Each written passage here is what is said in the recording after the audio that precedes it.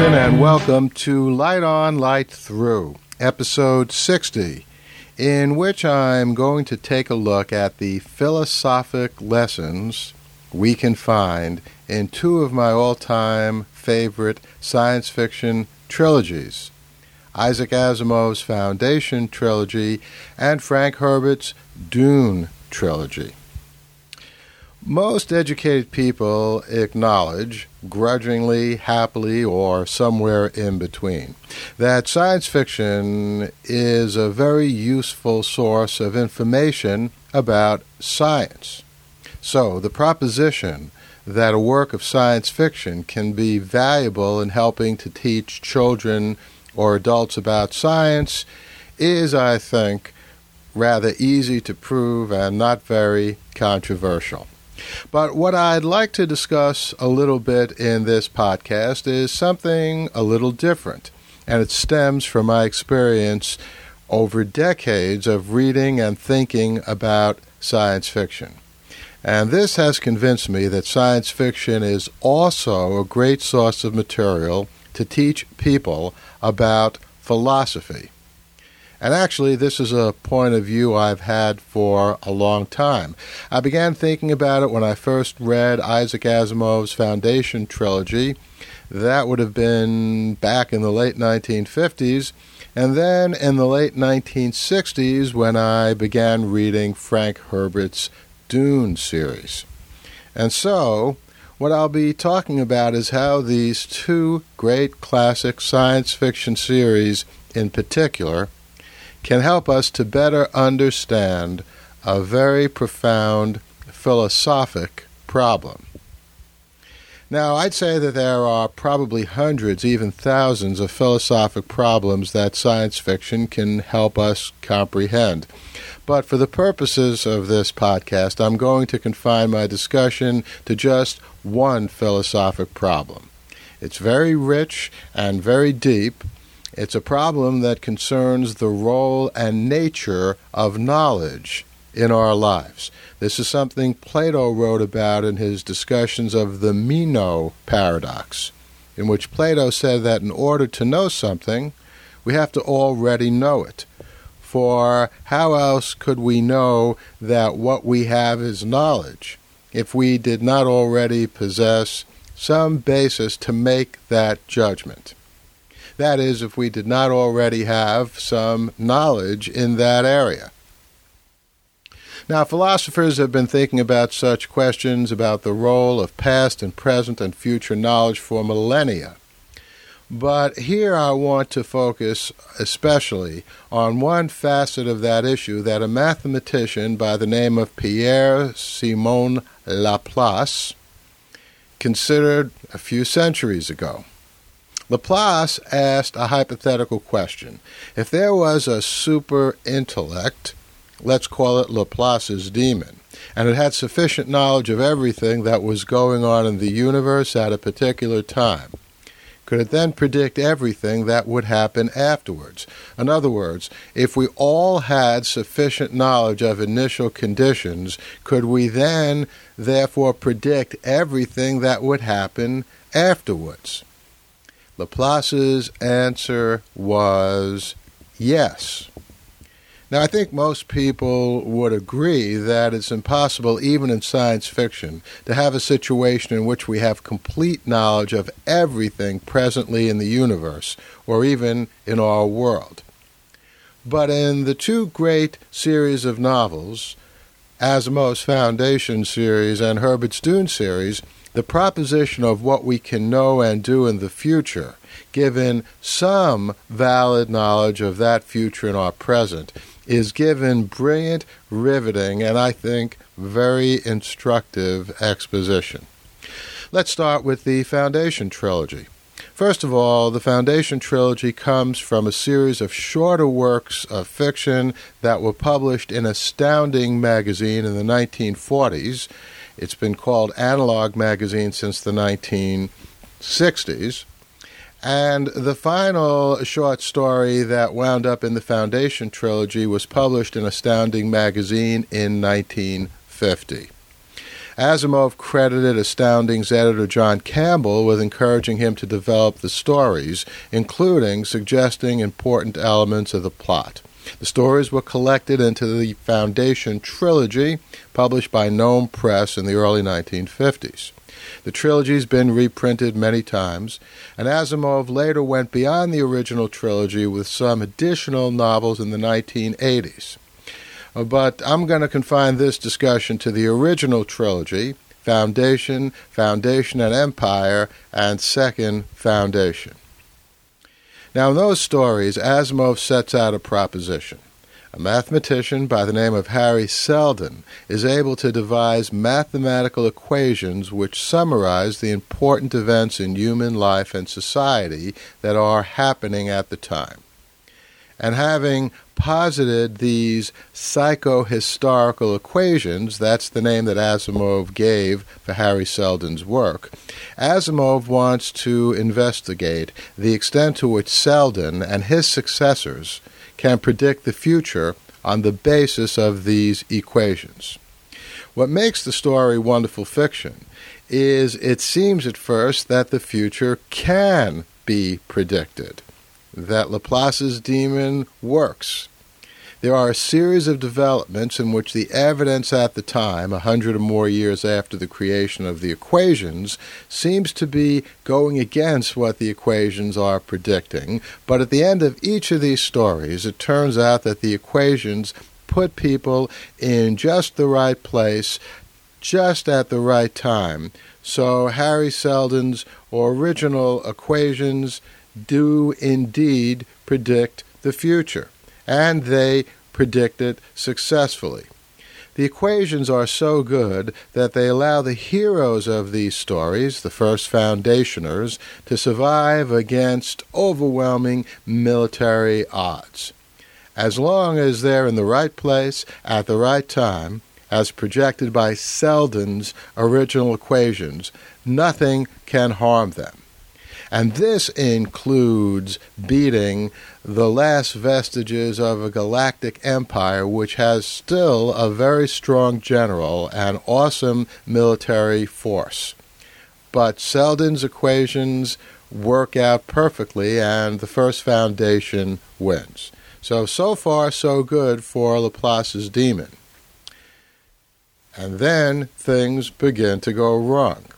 A mutation arises, the mule, who, as a result of being a mutation, has not been accounted for in Seldon's equations. And let me mention here that in his 1980s novels, Asimov suggested that the mule might have been an android, but I actually prefer the original biological mutation genesis. The mule is Asimov's first indication that the future cannot be infallibly predicted, and the episodes involving the mule make for some of the most exciting parts of the Foundation saga. Fortunately for the good guys, it turns out that at the very beginning, Hari Seldon, Isaac Asimov set up a special group of people who not only understood the import of the equations, but were able to revise them as time progressed. In fact, prior to the appearance of the mule, the first Foundation leaders really understand not much of the equations. They just know that they have to get out of the way of events in history to let them happen as the equations predict. But when they face the mule, this leads to their demise. And there's a wonderful scene in one of the first stories featuring the mule, in which the first Foundationers are huddled around a holographic viewer, listening to Hari Seldon give them some instructions, except the instructions are way off, and there's nothing in there about the mule whose warplanes now pierce the sky of the first Foundation. So the mule really confounds and seems to defeat Hari Seldon and his equations. But the second, more sophisticated group that Hari Seldon has pretty much secretly set up, the Second Foundation, has a meta position in this saga. They are, in effect, Harry Seldon's insurance policy in case blindly following the equations does not work. And that's exactly what happened with the unexpected appearance of the mule. And this situation, I think, brings home an extremely important point in the philosophy of knowledge and its value in predicting the future. The fact that human intervention is required, even in a situation in which equations seem to predict what is going to happen, shows that there is no such thing as perfectly predicting the future. In terms of accepting the premise that we could have a mathematics so sophisticated that it could encompass all human activities and therefore permit us to perfectly predict the future. Even with Laplace's demon realized, Asimov is saying in his Foundation trilogy that there is still an irreducibly open-ended quality to the future, which means that Laplace's demon is crucially less than a perfect prognosticator. We might think of this as an open versus a closed system, an open universe versus a closed universe. This kind of territory is addressed not only in philosophy but in systems theory.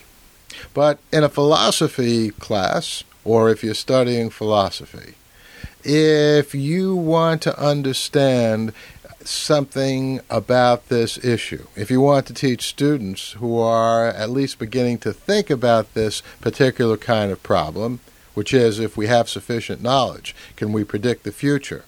I think there's no better way than having the students read the Foundation trilogy. Like all great fiction, it puts abstract ideas into a setting that commands our emotional allegiance. Now, Frank Herbert's Dune trilogy, also started under John Campbell's tutelage and published as a series of novels in the 1960s, is really a very different kind of story. There are no equations in that universe. That is, no equations that enable people to predict the future. What moves events in Dune are people who have the power to see the future. In particular, the hero of the original Dune trilogy, Paul Atreides, who becomes a Muad'Dib, whose combination of genetic makeup and exposure to a powerful spice, a certain kind of drug, gives him the capacity to see the future. And so we once again have the question, if someone has the ability to see the future, this time in Dune, not through devising an understanding of mathematical equations, but as a result of some kind of metaphysical, drug-related, genetically based conditions, can that person be successful? Can he or she triumph over enemies, right the wrongs in the world, and find personal happiness and satisfaction? And once again, the answer in the Dune trilogy is similar to the answer in the Foundation trilogy, because at first Muad'Dib does well with his ability to predict the future. He's able to foresee what his enemies may do and take appropriate actions to make sure that those things don't happen. But what then begins to happen, inevitably, is he not only sees certain things in the future not to his liking, but begins to see that if he tries to prevent those things from happening, he will cause other bad things to occur. And in the end, he's actually destroyed by his ability to foresee the future. Paul Muad'Dib loves a woman by the name of Chani. She's captured by one of the bad guy groups. They offer to give her back to him, and he loves her so much, but he can predict the future that if he takes her back, she, in effect, will be someone that he cannot rely on. She will not be the person that he previously loved. She'll be changed, perhaps, in some way, even though she'll seem to him, for all intents and purposes, to be that person. And so, Muad'Dib decides not to take Chani back, to let her die. And as a result, he winds up tearing himself apart. He's caught between the rock of his love for her and the heart place of his capacity to see the future. He wants with all of his soul to accept her again, to take her back, but he can foresee that she is not going to be what she was. So neither solution, taking her back or not taking her back, is acceptable. Muad'Dib walks off into the desert, a broken man. He's another victim of the capacity to have knowledge for the future, a capacity which in Dune is almost a curse. So, what the Foundation trilogy does on a mass societal level, the Dune trilogy does in a personal dimension. But as for the philosophic question of what value does knowledge of the future have, well, the Dune series, just as the Foundation series, provides this answer. Such an ability does not give you the ability to succeed, because whatever you might see in the future can put you in an untenable situation in the present where there is no way you can succeed because none of the choices are okay. Well, to people who are interested in philosophic questions, students, teachers, everyone, I'd highly recommend the Foundation and Dune series as vivid instructions, as vivid introductions to one of our most profound philosophic problems. And they're more than introductions. They're stages upon which this problem is acted out, upon which the ironies and paradoxes of predicting the future are invested in dramatic characterizations which give them a compelling, almost flesh and blood appeal. Now, we can read with great profit Plato and Laplace and other philosophers on these and related subjects. These come under the headings of epistemology and cosmology, the nature of the universe and to what extent it can be determined. But the science fiction setting, I think, gives us something unique. And we come to identify with the characters and enjoy the stories. And as we do this, we internalize the philosophic issues in a way that I think makes them a permanent part of our thinking. I can tell you this. I think I became a philosopher without realizing it and wrestled with Laplace's demon the day I first started reading the Foundation trilogy when I was 12 years old back in the 1950s. And the trilogy has never left me.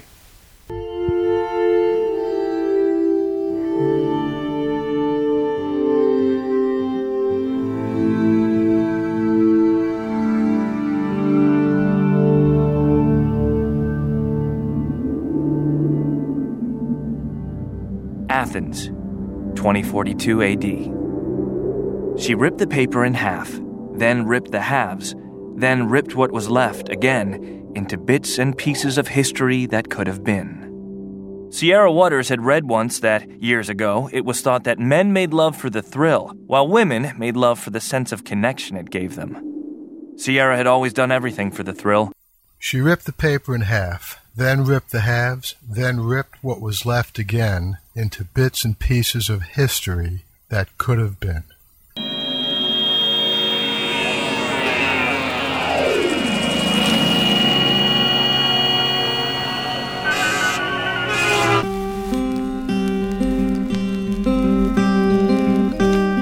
Entertainment Weekly says the plot to save Socrates is challenging fun. The New York Daily News says it's a Da Vinci-esque thriller. And Curled Up with a Good Book says Sierra Waters is sexy as hell. You can find out more about The Plot to Save Socrates by Paul Levinson at theplottosavesocrates.com.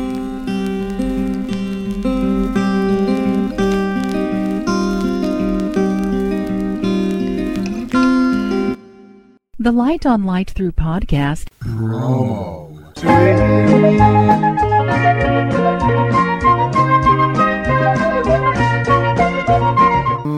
that's the sweet music of our promo suite. And you're going to hear promos from Mike Thinks News, the savviest podcast in town, for Sean Farrell's audiobook of my first novel, The Silk Code. We're just about out of time. I look forward to talking to you next time. In the meantime, sit back, relax, and enjoy.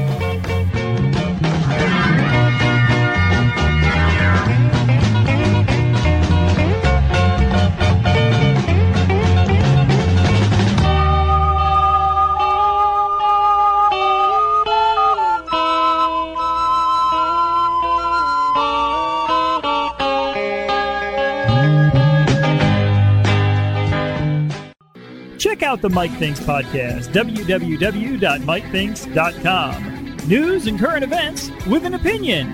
The Mike Thinks podcast. It's the news you missed. www.mikethinks.com.